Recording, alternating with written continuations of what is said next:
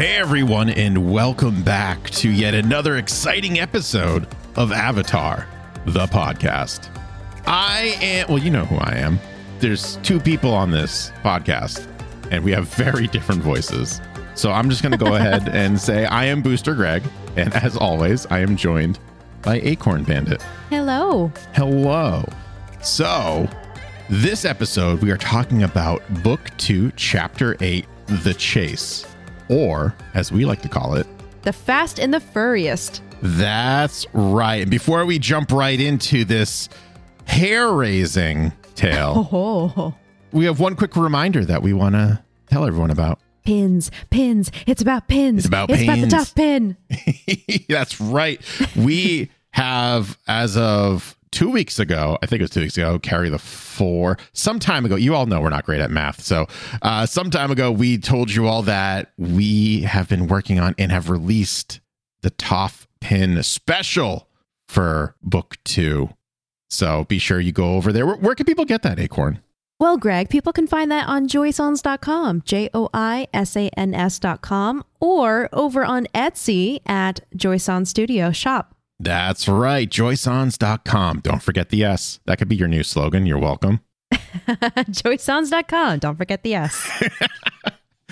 All right. So before we dive in, I want to just throw a couple bit of trivia pieces out there that I found interesting that don't really pertain to anywhere specific in the episode. So I figured I'd just throw it at everyone in the beginning. This is the first episode where there are no tertiary characters at all. So that's no new voice actors to introduce. We have the core Team Avatar, and we have obviously Zuko and Iroh and Azula and Mai and Ty Lee, but that's it. That's shocking. No supporting characters. Mind-blowing. So there goes my whole bit right out the window. But that's fine. So that I found very interesting because I was writing up this synopsis and I was like, wow. It's just everyone. Okay, that's cool. I like that. I'm here for that. The other little bit, or the other two little bits, I should say, is it's no coincidence that Zuko alone and The Chase both have a very Western feel. This was very purposefully done by the writers and the directors. They watched a lot of Western movies like The Good, the Bad, and the Ugly to kind of get that feeling. And it wasn't like they were watching these movies and that translated into their work. It was, they went in, they wanted this very specific feel. So they did their research and they I think they nailed it. They got it down. Oh, totally.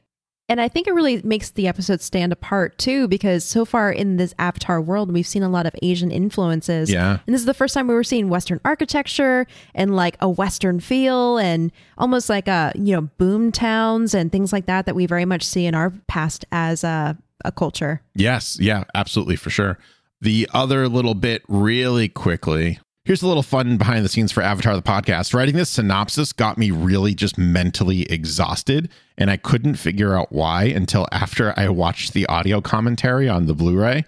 And the director and writer, so Josh Hamilton and Giancarlo Volpe, were both kind of saying like how they were just tired working on this episode all the time, and that Team Avatar's exhaustion was rubbing off on them. And I think that's what happened to me as well. Is it was very like I sat down to write this summary a couple different times and I just couldn't get through it. And then finally I hit the stride where I was getting I was just writing faster and getting really like proficient with it. And I realized that they weren't tired anymore when I started really writing faster. Oh my gosh. So I was just like, okay. What a subconscious influence. Yeah, it was really weird, but it was also really cool. And I think that's part of the magic of Avatar is just like it, when it's on a downbeat, you kind of feel down about it. When it's on an upbeat, you definitely feel up about it. And that's a credit to the writing. It's a credit to the characters and their development and the direction as well. And the animation studios as well. Yeah. Man, when you see those eye bags, you're just thinking, gosh, I could use a nap. Yeah. Oh, man. And they just get like more and more prominent as we go through the episode. It's really funny. Yeah, they're pretty intense. All right. So like I said, this is going to be Book 2, Chapter 8, The Chase. It was written by Joshua Hamilton and directed by Giancarlo Volpe. We join Team Avatar setting up camp as the sun sets. Toph smiles and comments on how soft the grass is.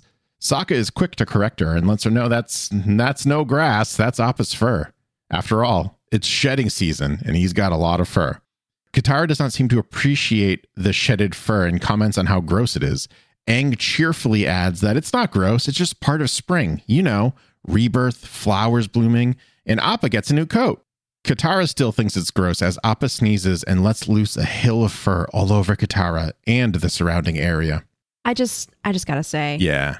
if you ever wondered what it's like living with a husky, you're looking at it. Yes, can confirm. My dog, Dakota, blows her coat twice a year, and it's basically just like this. My house, so I have a Pippin is part husky and Rusty is no husky, but they both shed like crazy. I just swept the stairs a couple days ago, and there's just a fresh batch of fur right there right now. So I feel this absolutely. I've actually just gotten used to it. I just live on fur now. That's just my life. Yep. Oh, same. Yep. We have clothes rollers. Yeah. For when we really want to like go outside and look respectable. Otherwise, we're just we have dog. Yeah. We have dog fur on us. We have a dog fur. Okay. It's fine. This is fine. This is life. So yeah, shedding everywhere. Sokka says it's not all bad because you can make a wig out of it, and then he does so, and it looks like Marge Simpson hair, which I thought was really funny. It does, yeah. And then Aang adds, you can also make a beard out of it. And he almost has that same beard that he did over on the King of Amashu episode. Yeah. It was very similar. It's the second time he made himself a mustache out of Appa's fur. I feel like it's the second time we've seen it, but it's not the second time that he's ever done that. Oh, definitely not. Katara crosses her arms and comments on how grateful she is not to be the only girl in the group anymore because the two boys are disgusting. Toph walks up not even a moment later and asks if anyone has a razor because she's got some hairy pits and lifts her arms up to reveal just like tufts and tufts of Appa's fur stuffed down her sleeves. Everyone laughs, including Katara. Later that night, everyone is setting up camp except for Toph, who is chewing on a wheat straw and enjoying the evening. Now, this is a fun little fact about this one. Jet is the only other character we've seen so far chewing on like a wheat straw or a piece of wheat. And this is like a sign of like rebellious nature or something like that. Yeah, it's like a cool guy thing. So she's doing it too because she's a cool guy, just so everyone knows. Oh, yeah, she is. Yeah. I think everyone already knew that, but we're just reinforcing this now. Toph, the coolest. Katara sees this and looks annoyed that everyone is setting up camp except for their new friend. She walks over to Toph and tries to get her to pitch in with either setting up the tent or getting firewood. Katara's pitch doesn't quite go over so well, as Toph says she's okay and that she can fend for herself. Note, I did have a third pitch pun in here, but I'm going to spare everyone from it. It was so bad. I didn't even write it down. I'm not going to include it. So, but know that there is one. If you want to know what it is, you can find me on Twitter and let me know if I remember.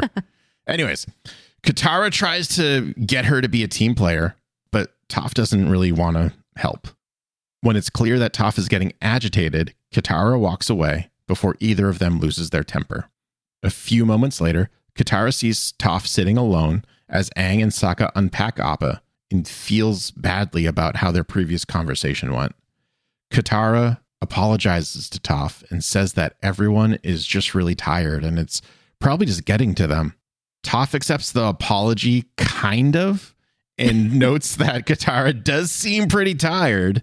I meant all of us, Katara comments. But Toph doesn't get the hint and calls it a night. Katara shrugs and wishes Toph a good night.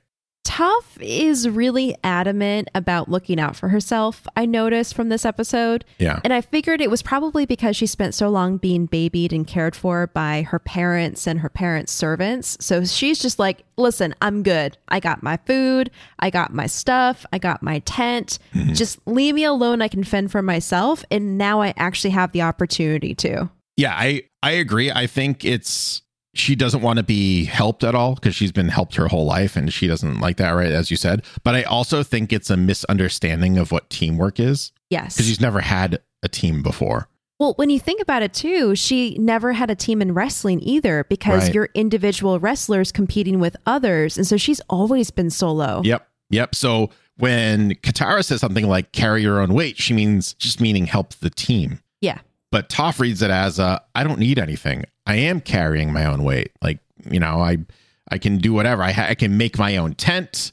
I can find my own food. I got my own little baggie here. I'm good to go. Got my piece of wheat that I'm chewing on. And Katara is just like, no, that's not what I meant. But it's just this miscommunication that really kind of, what we'll see, drives a wedge between the two, which is really kind of interesting. But Toph's tent, though, very cool. I love it. Yeah, she's like, I can make a tent. And then just like slams her hands on the ground and boom, just like instant tent.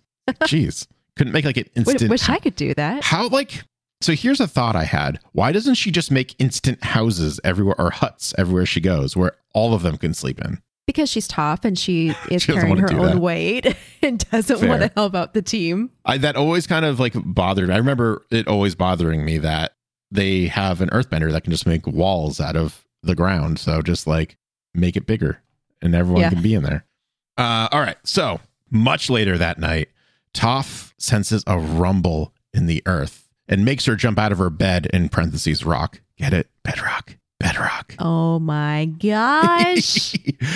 That one is so bad and it was included. It makes you wonder what the other pitch one was. Anyways. It does. She warns the group that something is coming right for them and she can feel it in the earth. Which is another example of her using her sub-ability of earthbending, seismic sense. Yes. What I found interesting is it woke her up. So like she doesn't have to actively use it. It's a very passive thing for her, which is really cool. Toph notes that it feels like an avalanche, but is not an avalanche. After a sarcastic comment from Sokka, the group decides to take off and they catch a glimpse of what's chasing them. It's almost like a train tank thing covered in spikes and armor to the teeth. I'm going to call it a murder train from now on, is my nickname for it. It is a murder train. I kind of like that better than its official name, which is called the Tank Train. Yeah, it's a murder train. And yeah, it's murder train. We're changing the canon. Thanks, team. I did find out the Tank Train is a hybrid Fire Nation war vehicle, combining a land train and an armored tank. Primarily used as a means of transportation, it is designed to travel at high speeds over most terrain without using tracks and is capable of hauling many people in large loads of cargo across great distances. A fun little behind the scenes trivia from the commentary track is that Mike, I think it was Mike, I don't know, one of the guys always assumed that Lo and Lee are like conductors for the murder train.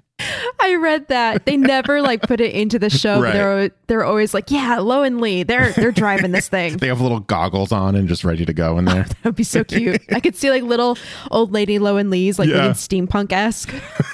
All right. So after a little bit of flying, the group finally lands and begins to set up camp again. Toph covers herself in a dirt cloud and is just relieved to be on land. And she does like, it's like sand bending almost. She just like bends the dust so it like hugs her almost, which is really fun. She goes to turn in for the night, but is interrupted when Katara asks her to help them unload Appa. Toph is surprised to hear that they need help unpacking Sokka's funky smelling sleeping bag, which is confirmed to be funky smelling by Sokka himself. And Katara shrugs and says they need her help unpacking that and everything else. She is a part of the team now, after all. And Toph immediately throws her finger at Katara before she can finish her sentence and is angry.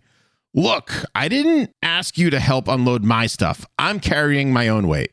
Katara yells back at Toph that she's missing the point entirely. And ever since Toph joined the group, she's been nothing but selfish and unhelpful.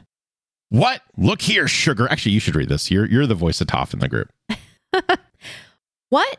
Look here, Sugar Queen. I gave up everything I had so I could teach Aang earthbending. So don't you talk to me about being selfish. Toph then immediately slams to the ground and then earthbends another tent around her. And when Katara yells more, Toph just earthbends a door, which slams shut on Katara's face, which is hilarious. Which makes her blood boil. Yes. Oh my gosh. Katara furiously tries to break down the tent, and when Aang asks if they should do something, Sokka comments on how he's just enjoying the show.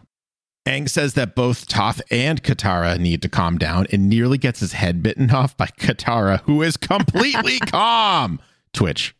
Note, this is a side note for all of our wonderful listeners who have maybe not learned this lesson yet.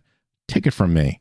Never tell another person to calm down unless you want the opposite to happen, in which case tell them to calm down. Never goes over the way you want it to go. Cool little note right here. Josh Hamilton, who is the writer, thought the line Sugar Queen was never going to make it to the final cut, but it did. Oh, it's so tough, though. It had to. He put it in as just kind of like, this is really funny, and he doesn't remember how he came up with it. And he was like, yeah, they'll cut it, whatever, not a big deal. And they kept it because Toph called Aang Twinkle Toes. Yes. So they were like, all right, she just has to have nicknames for everyone. Like, this is like her thing now. So that was kind of funny. A little bit later, everyone is asleep except for Katara, who is laying down with her arms crossed and obviously cannot let this one go. The stars sure are beautiful tonight. Too bad you can't see them, Toph, Katara says with a smirk. Without so much as a word, only a grunt, Toph uses earthbending, that like fissure that she used at the dinner table that she always uses. It's that same thing. Yeah. She releases it at Katara, who is thrown on top of Sokka. Sokka yells about how he can't sleep with all this earthbending going on, and Toph pops her head out of her tent with a worried look because the murder train is back. Dun, dun, dun. Sokka wants some more sleep and kind of says the thing where he's like, hey, can we just get like a couple minutes more? But you can see the smoke from the murder train billowing off in the distance. And they're like, no, we need to move now. Fun fact, this was another moment where I forgot that Toph was blind for just a quick moment. Because when Katara says, the stars sure are beautiful tonight, too bad you can't see them, I thought it was because she's being stubborn and made herself a tent with a roof on it. I didn't realize that it was a blind joke. Yeah, it takes a little bit to realize. I was like, oh, geez. That was like the third time I watched this episode. I was like, was that a blind joke? I felt like it was also like a little mean for Katara to call out someone's disability like that, but she was also really pissed this episode. So, and a small, tiny spoiler for anyone who hasn't gotten further than this episode. Toph does make fun of her own disability a couple times in the show. So not that makes it better to make fun of a disability, but it's not something that Toph takes personally because she never viewed it as a disability. It's always just been like, because she can see things that seeing people can't, like the ants in the grass from the Blind Bandit episode. So I know I said it in the Blind Bandit, and I'll say it now, and I'll say it again because I'm going to forget in another episode or two. I guarantee it. I'm going to always forget that Toph is actually blind. Gets me every time. They take off into the sky, and everyone kind of wonders how this thing keeps on finding them. Aang flies Appa in a strange pattern and flies for a lot longer than they probably should have. They finally land / collapse on a nearby plateau. And after a few insults are exchanged between Katara and Toph, the group theorizes about who could be chasing them. Katara mentions that it could be Zuko, since they haven't seen him since the North Pole. Forgot they haven't seen Zuko in quite some time, by the way. Yeah. Zuko is off soul searching. He'll get back around to them. When Toph asks who is Zuko, Sokka says, oh, just some angry freak with a ponytail who's tracked us all over the world. Katara points out that Sokka has a ponytail as well, and he quickly corrects his sister. Sokka has, if anyone's wondering at home, it's called a warrior's wolf tail, and there is a difference. There is a difference. Thank you very much. Well, it certainly tells the other warriors that you're fun and perky. This made me laugh out loud. I'm sure it did. Katara's in rare form this episode. She's being so cheeky and like a little savage. Yeah. Sokka's line reminds me of when you're playing with an action figure and someone says, go play with your doll. And you go, actually, it's an action figure. Thank you. Thank you very much. Thank you very much. Yep. They all try to get some sleep, since there's no way that this murder train could have tracked them down all the way here. Momo jumps up and down and points out that, guess what? They were tracked. Aang says maybe they're friendly and they should talk. As a door opens from one of the train cars, we find out who's been chasing them. And spoilers, they are not friendly. It's Azula, Mai, and Ty Lee. And they are riding lizard horse thingies. TM. I'm trademarking that. Lizard horse thingies. Lizard horse thingies. Also known as mongoose lizards. Yes, mongoose lizards. So they're charging straight at Team Avatar. And the reason why they're not using rhinos is because the Fire Nation has deemed these mongoose lizards are like the all-terrain version of the rhinos. So that's why they didn't use rhinos. They have four-wheel drive? They're literally all-terrain. We'll find that later. We'll find out later, right? They're charging straight at Team Avatar. Katara recognizes them immediately And Toph says the odds are looking good. 3-on-3 seems like a fair fight to her. Sokka corrects Toph and says that there's 4 of them, not 3. And Toph kind of forgot about Sokka because, no bending and all. It's okay. People forget Toph is blind, and Toph forgets that there are people who can fight without bending. So Sokka yells that he's a capable warrior, and Toph humors Sokka and says, okay, 3-on-3 plus Sokka. Toph does some earthbending to slow their attackers down, and they all retreat to Appa. This kind of works, but not as effectively as they would like the earthbending slowing down is what I mean, because Azula makes quick work of a wall that Toph created with a blast of lightning generation. Yeah. So that kind of I don't know if Toph sensed that or not, but that kind of is showing us, the viewers, that Toph isn't the answer to taking down Azula.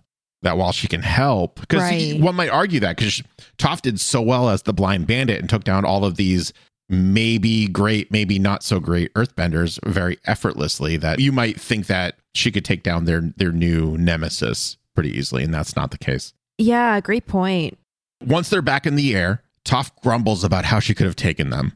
Katara says, are you kidding me? The crazy blue firebending and the flying daggers are bad enough.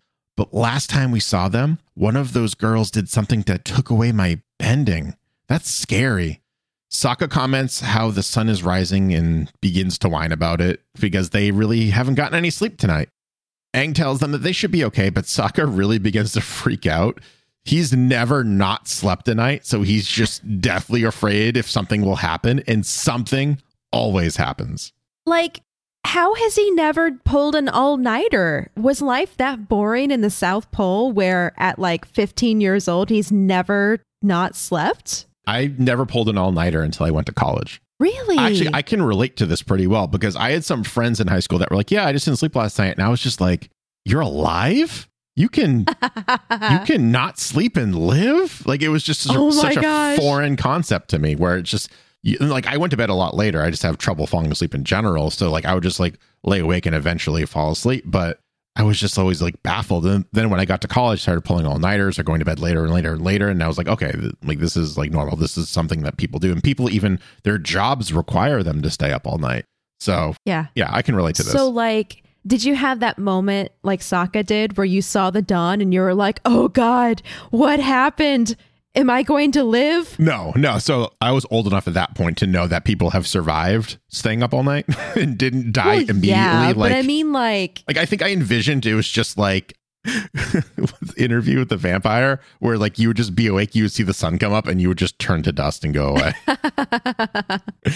But yeah, so I would just watch it. I'd be like, oh, that's what it was like. And then I just did it a couple times. I did it once for the novelty. And then after that, I just did it because I was being a clown. I see. But yeah, so I can relate to him being but something always happens, right? It's no, you just move into the next day and then you wish you fell asleep. That's kind of usually what happens. Maybe you take a nap, maybe you don't. Yeah. Speaking of rest and pulling all-nighters and stuff, how is it that the Azula squad seems really fresh and well-rested while Team Avatar is completely dragging at this point? Are they just pros at taking power naps or something? Well, they are not driving, first of all. They're not driving no matter who, if it's Lower Lee or someone else, they're not driving the murder train. So they can just relax during that point. And they don't really get out until this point. They're just riding. Stopped a couple times. I imagine they didn't stop. We haven't seen them stop yet. This is the first time that they get out and stop. Okay, true. Fair. So I would say probably Azula is the one pulling the all-nighter, and she has that discipline, right? She can just discipline her way through tiredness. And it's probably, if I'm going to headcanon this, probably has trained on staying up for days on end in the past. Oh my gosh, she would. Yes. So that's just something that is helping me kind of justify this, where she can just let the two other ones, Ty Lee and May, just sleep and just let them do whatever they have to do. I also think that Ty Lee probably doesn't require a lot of sleep in general. She strikes me as the type that gets 4 hours and just wakes up perky. She does. Yeah. I could totally see that. And actually, if you think about it too, May, I don't think she uses up a lot of energy to begin with. So I feel like she could probably run on minimal sleep anyways. Oh man. Yeah, because she has all these reserves ready to go. Yeah. She's just always sitting at like a neutral 5, and maybe she'll like perk up to like a 6 or a 7 in terms of energy level when she's fighting, but then goes right back down to a 5 and just stays there. And there you have it, folks. We just headcanoned the sleeping patterns of the Azula squad. All right, so Katara realizes that every time they land, these girls find them wherever they are, so they need to just keep on flying, right? Aang notes that they can't fly forever, which is true. It's something that I think is very interesting that Katara forgot about, is that Appa is a living being. That is interesting. And that he can't just go, right? Like he has to stop and rest at some point. And that's also another thing. They're slowing down too, because Appa is slowing down. And the murder train, that just keeps on rolling. Yeah, poor sleepy boy. I know. Meanwhile, on the ground, the girls are following Team Avatar, and Zuko is following the murder train on the same ostrich horse that he borrowed from Song. We didn't call this out in Zuko alone, but that's the same ostrich horse. Yeah. So I just wanted to point that out now before anyone gets too angry at me or at us for not saying that. But I like that it's the same ostrich horse because he's taking care of it. The ostrich horse with no name. Yes. Going through the desert. Just going to call him No Name from now on. And everyone who listened to that episode will know. Yeah. Back up in the sky, Aang lets out a big yawn and asks what the plan is. Toph comments on how she's too tired to think. And Katara says they'll think of something after a short nap. Sokka agrees they all need sleep, and everyone begins to nod off, including Appa, who has fallen asleep, and now they are all free falling. I love how they're like, let's all take a nap. And Appa's like, that sounds great. Don't mind if I do. Don't mind if I do. Aang does manage to wake up his friend by climbing down his friend's face, which I thought was a really cool scene where Appa's face up and Aang is upside down. And he's just like, wake up, old buddy. And then Appa eventually obviously wakes up, but it's just like a little too late. And he takes off a couple treetops as they crash land near a river below. Yeah. I also really like during that little sequence where Appa wakes up and he flips his tail down and launches into the air again, and everyone's holding on for dear life on his saddle, and they like hit the saddle hard and then fly it back up in the air again. It was a cool little detail they didn't really need to add, but I just love it. Yeah. Yeah. So in any case, it's very clear that Appa is exhausted and they need to rest for a while. Like, this is not any surprise to anyone who remembers that Appa is a creature, is a thing, not like a mechanical instrument. So he needs to take a break. In her exhaustion, Katara makes a snide remark about how they could have gotten more sleep if Toph just didn't have such issues. Toph screams, "What?" And this delivery of the word "what" is the best delivery of anything to have happened in Avatar, in my opinion, so far. I agree. It's just this blood-curdling, angry, what little girl's princess it's scream. like a whistly screech. Yeah, it was just, oh man, I wonder how many takes that they had to do for that, because it was just perfect. So she screams "what" and slams her hands against the ground. When Aang tries to make peace between the two girls and suggests that they all get some rest, Toph and Katara ignore the young airbender and begin to argue. Katara thinks that if Toph helped out earlier, they would have gotten more sleep and they wouldn't be in this predicament. Toph begins to yell about how this isn't her fault, and if you're going to blame anyone, it should be Shetty over here. Toph pulls a tuft of Appa's fur off of him and reveals to the group that he's been shedding this entire time, leaving almost like a trail of breadcrumbs for Azula to follow. Which is also exactly accurate, because when my husky is blowing her coat, you can walk up to her and see this like little tuft kind of sticking out a little bit from the rest of the fur, and you can literally pluck it out, and it's like, it's a tuft. It's like this clump of fur that's just falling off of her body. Multiply that by like 100 and you got husky shedding season. Yeah. So this is the last straw. Aang loses his temper, and when his friend is blamed for this and reminds Toph that she's all about carrying her own weight and that she hasn't been carrying her own weight, because guess what? Appa has been literally carrying her this whole time. And you know what? Now that Aang's thinking about it, there was never a problem when it was only 3 of them. Oh boy. That was too far. That was like one step too far for me. I was Team Aang right there. And then he said that, and I was like, that's your tired brain talking right there. Your lizard brain right there. Just chirped right up.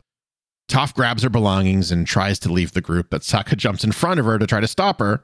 And then Toph just uses that fissure move again and just like pushes him over. And it's funny because he's still upright. He's not like thrown out. She's just like, move. Yeah, I love that. I feel like I've never consciously noticed that before, but because she's an earthbender and she's a very talented earthbender, to move him, she literally moves the ground like a conveyor belt almost. She just slides him to the side. It was so funny. And another thing, boy, is Toph effective at making people mad at her. Yes. She is so good at pushing people's buttons. Well, something you have to remember too is this is the first adventure with Toph in it too. So they're not used to each other. Like we met her a couple weeks back, but like she wasn't part of the group then.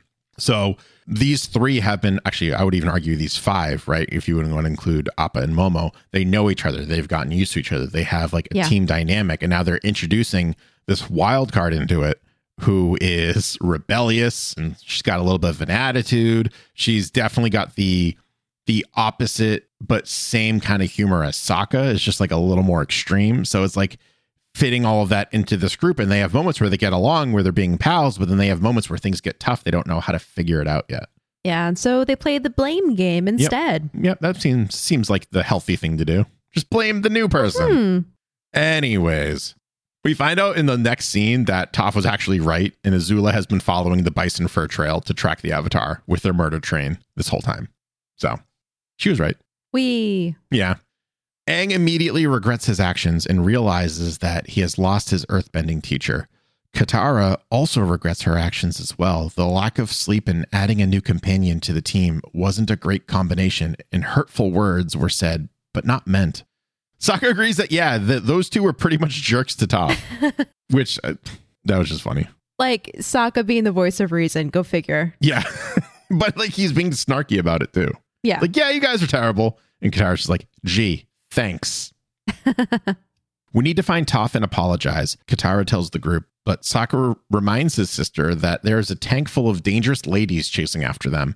Aang grabs a fistful of Appa's fur and comes up with a plan. The gang gives Appa a bath in the river next to them. As they wash the air bison, we see clumps of his fur wash down the river. Even Momo is helping with the scrubbing. Now that Appa has had his bath, he shouldn't shed anymore. The plan is to have Sokka and Katara fly off with Appa in one direction, and for the young airbender to take a bag full of Appa's fur and go in another direction. The hope is that the tank follows the fur and that the Water Tribe siblings get away safely and find Toph, and everyone meets up later. Speaking of the Water Tribe siblings and the tradition of Sokka getting wet whenever there's water bending, as is tradition, he gets wet in this scene during Appa's bath time scene. That's right. I love that they keep that going, this little bit every time. I do too. I appreciate a good long form bit. It's great.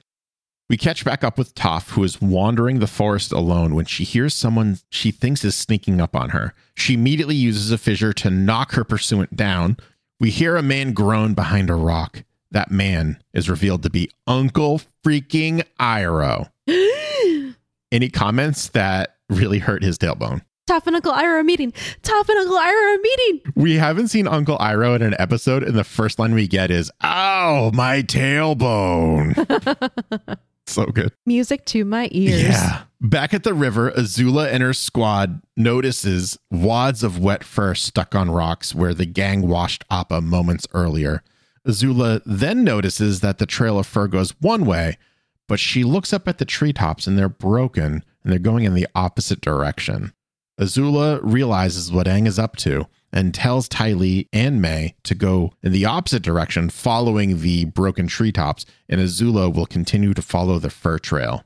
Everyone is on their horse lizard thingies, TM, and the murder train is left behind. So basically Detective Azulok over here. Yeah. Well, so I didn't notice this on the first go around. I actually didn't even notice this detail until I watched the commentary.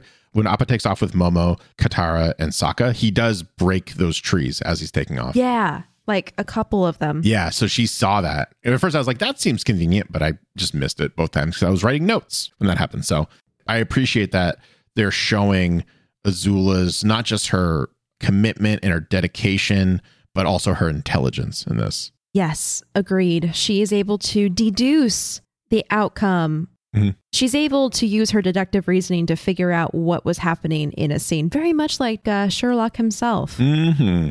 You know what they're also showing in this scene What's that? is Ty Lee's personality, which I very much enjoy. Yeah. See, I don't like Ty Lee. She's a valley girl, essentially. She's Avatar's version of a valley girl. But when you look at her, it's just like a pure being, a wholesome, like little ray of sunshine. It's easier to like her. And so she likes the simple things. She just enjoys life and figuring out words for things that she's trying to think of, like clumps. Yeah, I'm definitely more Team May, if I'm being honest. If I had to choose, I would be too. I would want to hang out. I feel like Ty Lee would just annoy me to no end. Well, the reason she would annoy me is just because I'm a very chill person. And so it's way too much energy for me. Yep. May's more my speed. Yeah, for sure. Aang is exhausted as he is flying through the air, leaving a trail of fur as he goes. He lands in a nearby abandoned mining town with heavy Western vibes. Instead of going out to look for his friends, he assumes a meditation pose and sits down in front of the fur trail he made and waits. I have the name of this abandoned town. Yes, I had it too, but I didn't write it down. Apparently, it's Tuzin, and it was a mining town where earthbenders used to mine for rare metals for many years. After the metals were gone, similar to the end of the gold rush in our history, the people were rumored to have literally left overnight. Interesting. Nothing else to mine. Got to clear out. Got to get out of there. Now we have a ghost town. What I thought was really interesting is it literally looks like a Western town where it's just like that one street that goes through the middle of it and houses and buildings on either side. And that's pretty much about it. Yep. I was really about that, especially because like I started rewatching Westworld season 1 about a couple months back. Oh, yeah. So I'm trying to make it through season 2, but I always hit this wall in season 2. But anyways, so like I was kind of like, this like I'm feeling this, but not. And like I think we talked about it a little bit in Zuko Alone, where I was like, is this Western? I can't tell because I'm just in a Western mood. But yeah. We rejoin Sokka, Katara, Momo, and Appa as they search for Toph in the air. Sokka comments how she couldn't have made it too far, but freaks out when he sees May and Ty Lee on their tail.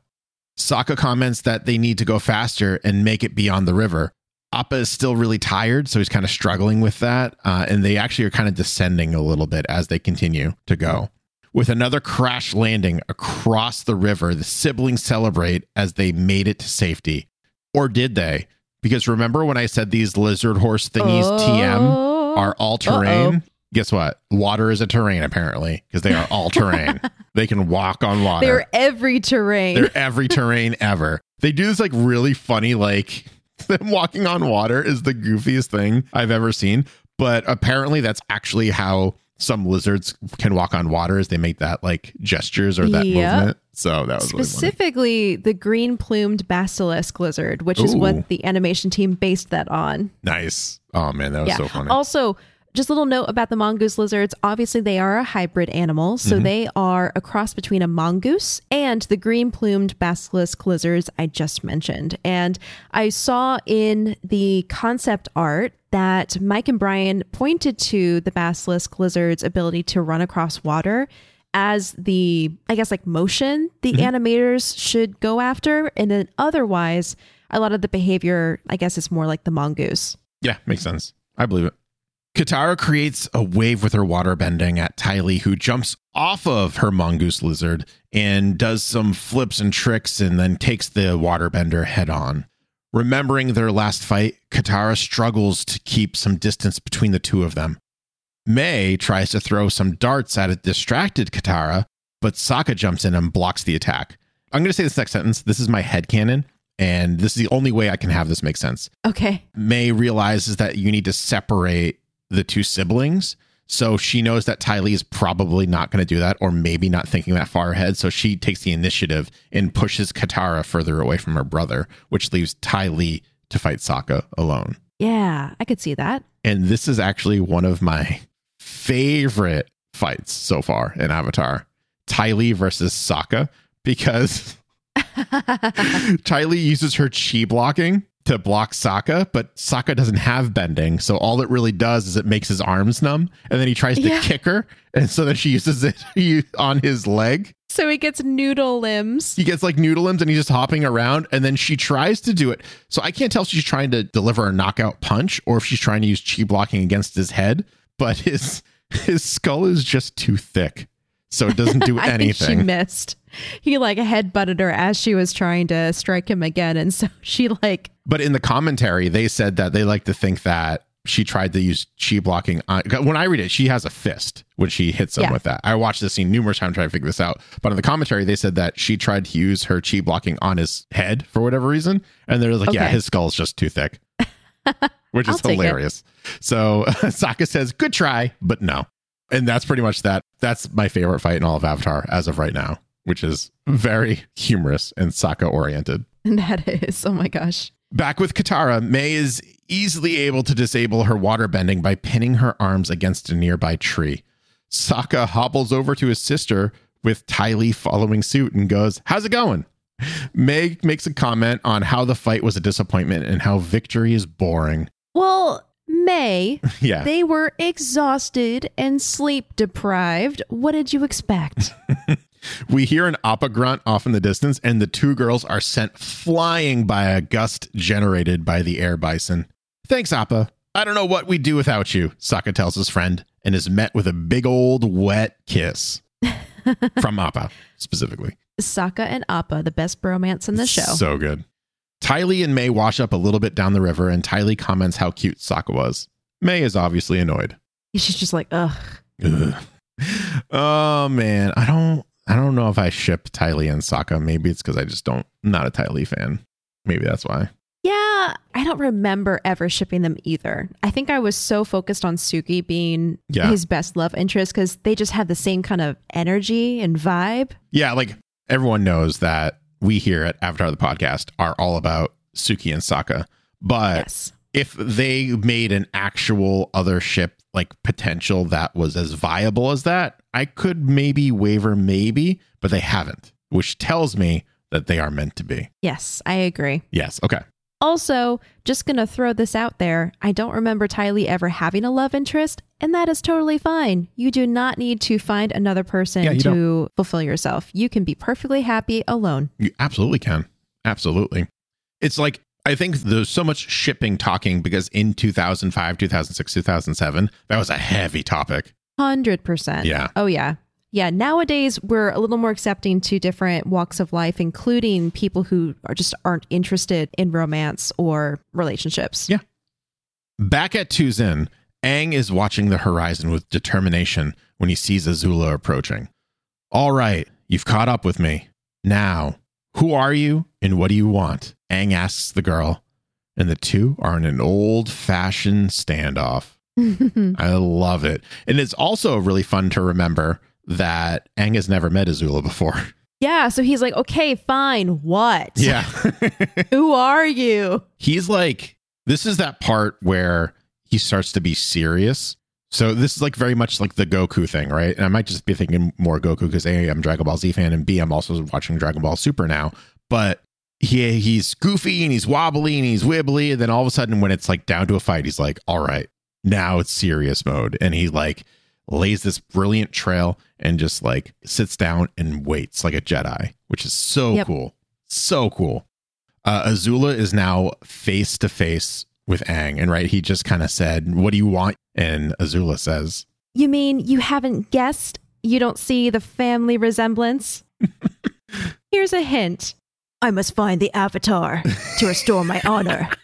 It's okay. You can laugh, which is the best part. It's so funny. So what she does is she takes her right hand and covers her left eye when she says that line to almost mock Zuko's tragedy, which is evil and hilarious from a really twisted perspective. And she's the only one that has made fun of his scar yet. Yep. And she would be the only one because she just loved that day, loved seeing her brother get cut down a couple notches. Because she's a terrible human being. Yep. So what now? Aang asks as Azula goes into a big, bad, evil monologue that I didn't even bother summarizing. But essentially, it's like, it's all over and you can run, but I'll catch you, etc., etc., etc. Aang tells her that he's not running and he stands up. Azula smirks exactly like her dear old daddy did in Zuko Alone when she was doing the firebending that she was taught, and he was proud of her. Yep. That same in front of evil Fire smirk. Lord Azula. Yes. Mm-hmm. And so the scene changes and we rejoin Toph and Iroh. Toph and Iroh. This next scene, when Michael read the script for this, Michael DiMartino, he asked to storyboard this specifically. Oh, I love that. That's very rare for Brian or Michael to be like, I want to do this scene. Yes. Oh, I forgot to mention that in the Blind Bandit episode, that was another instance where Brian and Michael insisted on storyboarding one of the scenes because to them, the introduction of Toph was so important. Yeah. So in the art book, there's a sequence of storyboarding where it's Toph's appearance, the boulder's reaction, and Toph doing that one move that makes the boulder slide down into a split. But then Aang tracking it with his eyes, that whole sequence. They storyboarded it. That's really cool. And I didn't know this before, but Mike and Brian started their career in the animation industry as storyboard artists. Mm-hmm. Yeah. So, a scene is going to be great when the showrunners, creators, the people responsible for Avatar: The Last Airbender are like, I'm doing this scene. You don't say no to that, I feel like. No. You just go, no, you aren't. You just go, okay, boss, sure thing. Yep. So we rejoin Toph and Iroh pours a cup of tea for Toph and notes that she seems pretty young to be traveling alone. And Toph snaps back with how Iroh seems a little too old to be traveling alone. So they have this little back and forth, like, you seem a little young. Yeah, you seem a little old. And it's kind of like a nice. Yep. Iroh laughs and agrees that he probably is. Toph mentions that she can tell what Iroh is thinking and that she looks like she can't handle herself. But Iroh quickly tells her that's not the case. Toph brings up the fact that he wouldn't even let her pour her own cup of tea, to which Iroh replies that the only reason why he poured her a cup of tea is because he wants to pour her a cup of tea, and that's it. Which I love that answer. Yes. Oh my gosh. Just this whole scene, Toph and Iroh meeting feels like such a gift. Yes. Because it's, first of all, it's exciting to have two of your favorite characters in the same room, so to speak, but also just the intergenerational friendship that is so instant, and they're completely different experiences. It's almost like, Toph, for all of her wildness and whatever, she's actually very insightful. And so it's cool to see her insight and Iroh's wisdom coming together over a cup of tea. It's like so satisfying. It really is. And the other really cool thing too is they're opposite in every possible way almost, except for their bending, because their bendings aren't technically opposites, but they are kind of on different sides of the war right now, although Iroh isn't really on the Fire Nation side, but he kind of is, right? They're opponents potentially, and they're meeting when they don't realize they're opponents yet. Yeah, that also is so very special, and I love that. Yeah. And also, Iroh doesn't handle her any differently than he would another stranger on the street, which is very nice. So we go back to them talking, right? And Toph is telling Iroh that whenever people see her, they think she's weak and want to take care of her, but she can take care of herself by herself. Iroh then notes that she sounds a lot like his nephew, who always thinks that he has to do everything on his own. So I had this thought, and I put it in all caps because I was yelling it in my brain. Zuko has abandonment issues from when his mom left in Zuko Alone. Yeah. And that's why he has to do everything for himself, because the last person who actually did things for him that he considers doing things for him was his mother, who left him. I could totally see that psychology being the case. So I'm wondering if he thinks if he lets people in and lets people do things for him, that they'll just leave him too. Even though he's tried to ditch Uncle on numerous occasions, which is self-sabotage. Yeah. Yes, it is. From my armchair psychology chair right here, Iroh tells Toph that there is nothing wrong with letting the people you love help you out every once in a while. When Toph asks where the man's nephew is, he tells her that he has been tracking him and that his nephew is a little bit lost. Iroh admits to the young stranger that his nephew's life has been very different recently, and he's going through some very difficult times. His nephew needs to find out who he is, so he went away. I love how Toph asks, is he lost? And Iroh says, yes, a little bit. Yeah. Meaning not physically lost, but he is a little lost with his identity, with his place in the world. He might be physically lost too.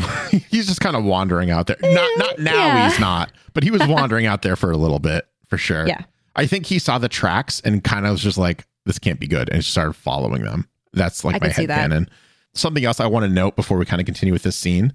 Uncle is testing Toph's ability to see in what her reactions are, because he never like puts the cup of tea in her hand. He just holds it out to her and she takes it. Oh, interesting. She's blind. She should not be able to know that that is happening unless he verbally says or he guides her hand. So he has this whole really like heart to heart moment here, and this is not trying to undercut that by whatever, like by that like good nature, but he is also, remember, he is a brilliant tactician and a brilliant mind. So he's also testing this person's abilities right here. Because if you figure, I want you to think about this. You're out in the middle of nowhere, minding your own business. You see a blind girl wandering around. You can tell she's blind. Her eyes are hazy, right? So he kind of like is sneaking around. She fissures him immediately and knocks him on his butt. So he's like, all right, she's an earthbender. How did she know I was here? Did she hear me? So now he's like, here's a cup of tea. And she takes it from him. Without looking. Like literally, because she's blind. But like, no, you're right. He does say, here's your tea after pouring it, and holds it out. And she doesn't turn her head. She just reaches out to where his hand is and takes it. Okay. So we've had this conversation before. Yeah. Even so far back as in Zhao's little war room where Iroh, quote unquote, accidentally knocks over all of the spears and stuff, which you thought at the time was actually on purpose to try to like turn the attention away from Zuko. I still think and we've talked about it ever since, how Iroh seems to have this like drunken master quality to him where he's always doing something a little unexpected because he's actually doing it for a reason and testing the situation.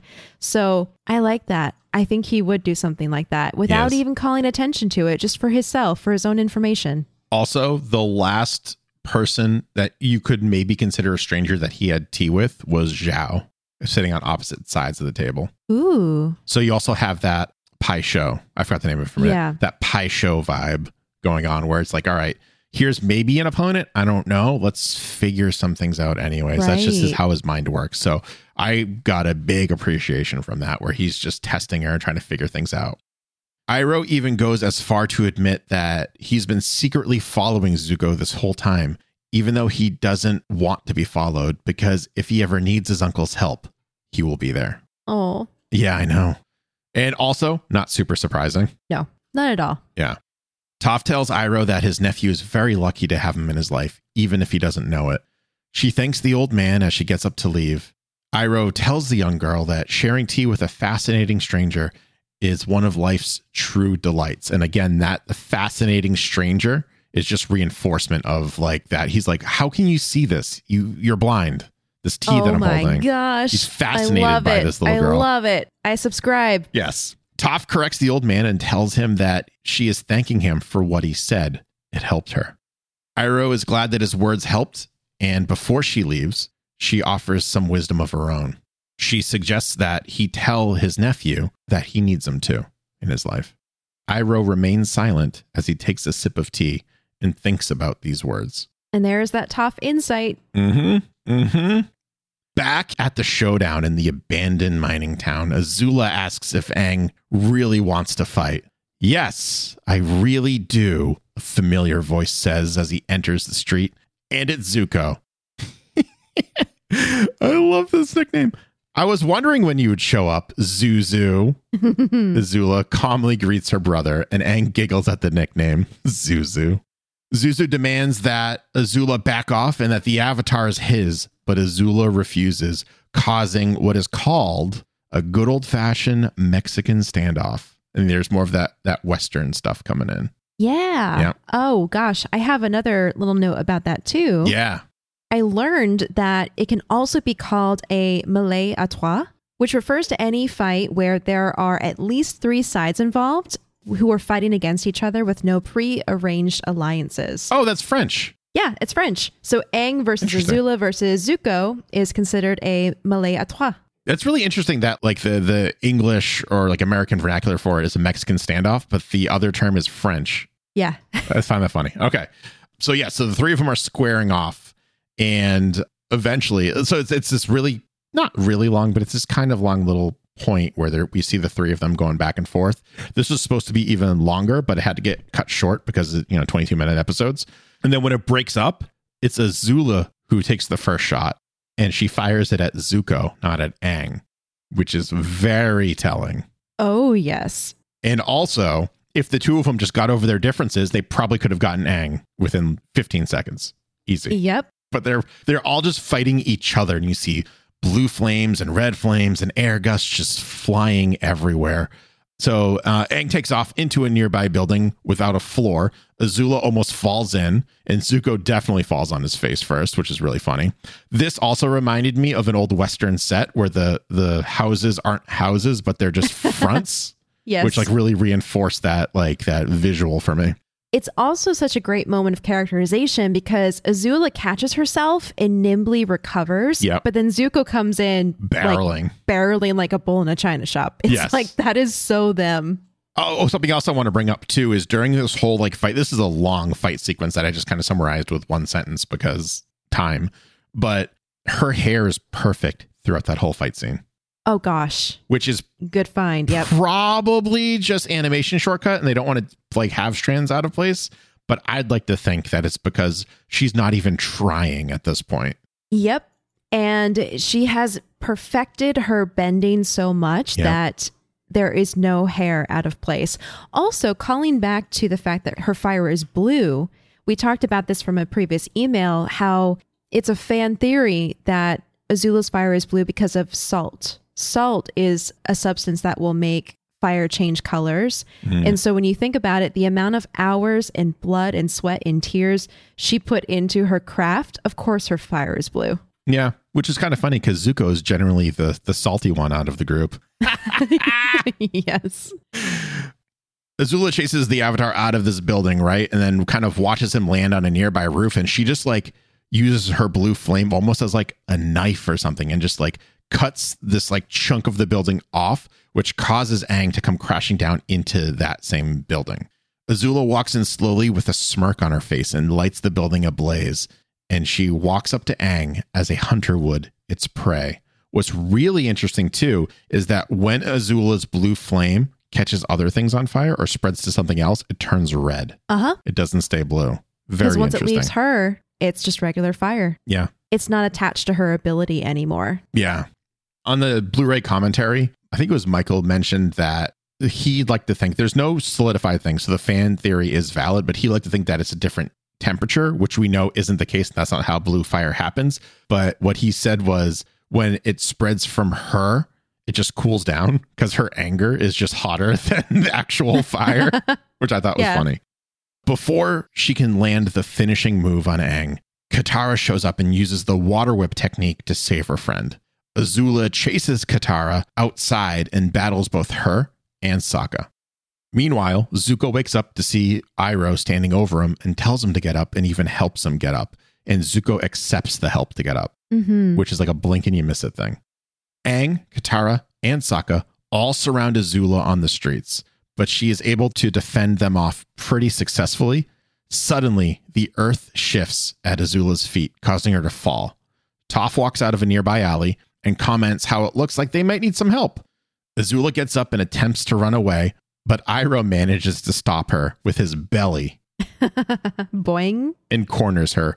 And that's something that came from, what's his name? Sifu Kisu. Oh, yeah? They say in the commentary that Sifu Kisu always kind of thought that Iroh would fight with his belly. Aw, I like that. Which is kind of funny, yeah. So she bounces off her uncle's belly and she kind of gets cornered by everyone. So we have now Team Avatar, Zuko, and Iroh all surrounding the Fire Nation princess.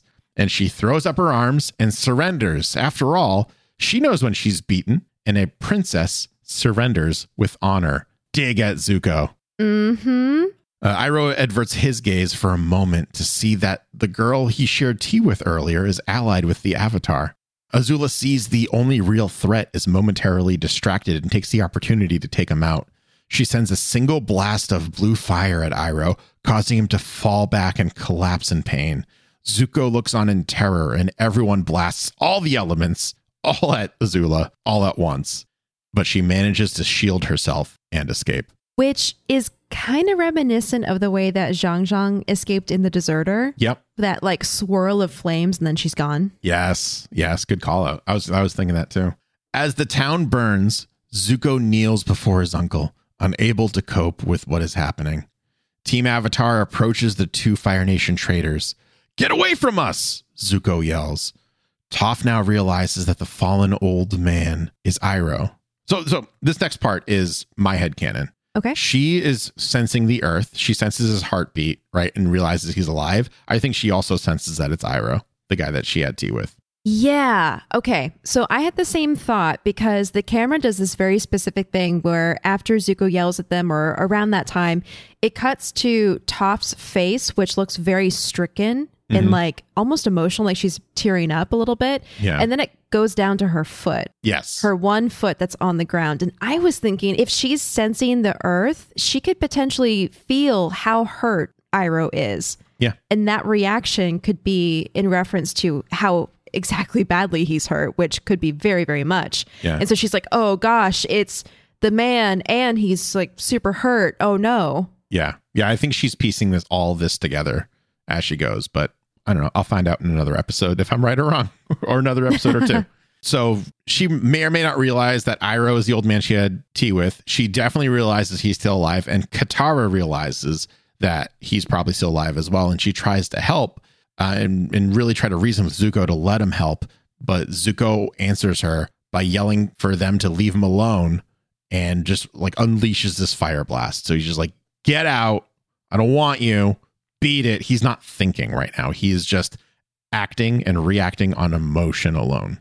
Yeah. Zuko's intense grief and anger in that moment really gets me. It's a lot. It's some strong emotions. And I wish he had allowed Katara to help because I feel like Iroh would have been able to recover and heal faster and maybe even better. I get it though, but I still wish he had. Yeah, me too. Later that night, Team Avatar lands on top of a nearby mountain and are finally able to get some sleep as a team. And that's the episode. They all snuggle up at the end. There was initially a different ending to this episode where they kind of continue arguing, but really? But it was, I think it never really left the scripting stage, and they were kind of like, this is the perfect way to end this episode. It's just them sleeping as a unit, and that's it. Yeah. Oh. So with all that being said and everything, the chase over, who is your MVP, Acorn? Oh, geez. After recording today, I feel like I need to give it to Iroh. Mm-hmm. Because he's like, I like our headcanon around the tea scene where he's potentially feeling out this new fascinating stranger and what exactly her abilities are. And just the fact that he's so dedicated to Zuko that he was basically rejected by his nephew at the cave when Zuko decided to go off alone. And yet Iroh's heart is so big and he is so concerned for his nephew's safety that he has been trailing him this whole time so that he would be able to be there when Zuko needs him most.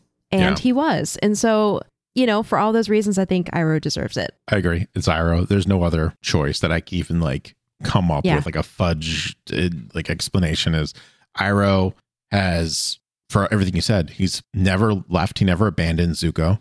He let him do his thing. He kept his distance and was just there as a safety net if he needed him. He's brilliant on his own with this whole like trying to figure out if Toph is a threat, if she is, what is the extent of her abilities, all that stuff without her even kind of realizing it.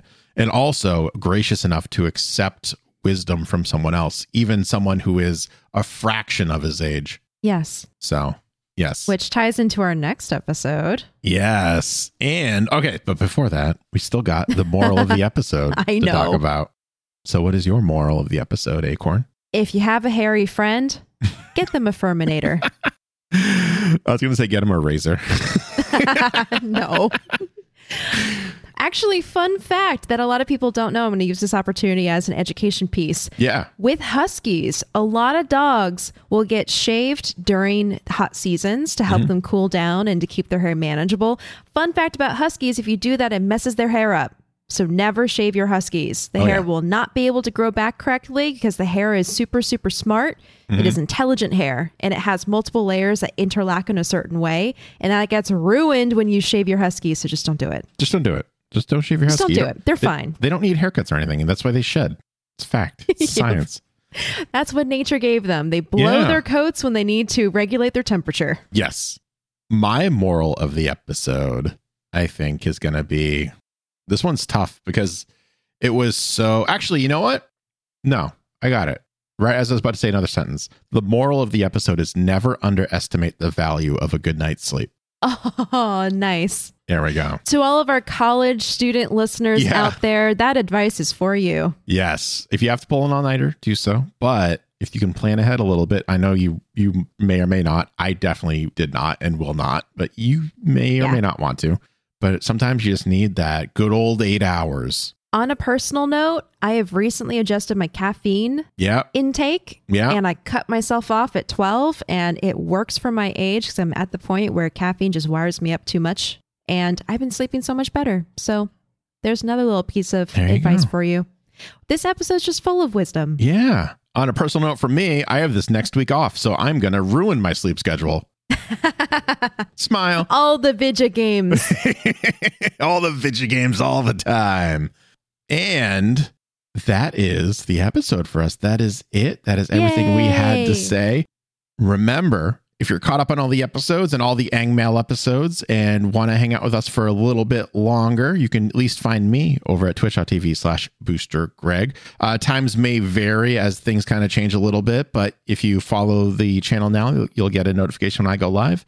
And you can always join the Geek Generation Discord for those of you who have made it this far into the episode. If you go to thegeekgeneration.com, you can find a link for that there, and you can find us over on the Avatar the Podcast channel. And you can find me over on Twitter at Acorn Bandit, and also on my website and Etsy store, joysons.com and Joysons Studio, where I make enamel pins, including our cute Appa friend and our new Toph pin. So if you're interested, go check them out. Thanks. Yeah, joysons.com. Don't forget the S. Yes.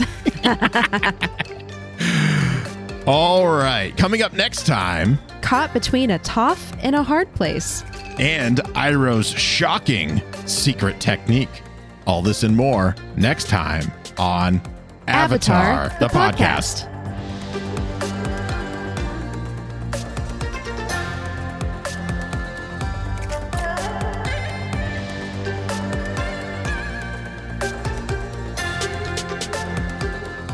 Avatar the Podcast is a proud part of the Geek Generation Network. Remember to check out all of our podcasts at thegeekgeneration.com.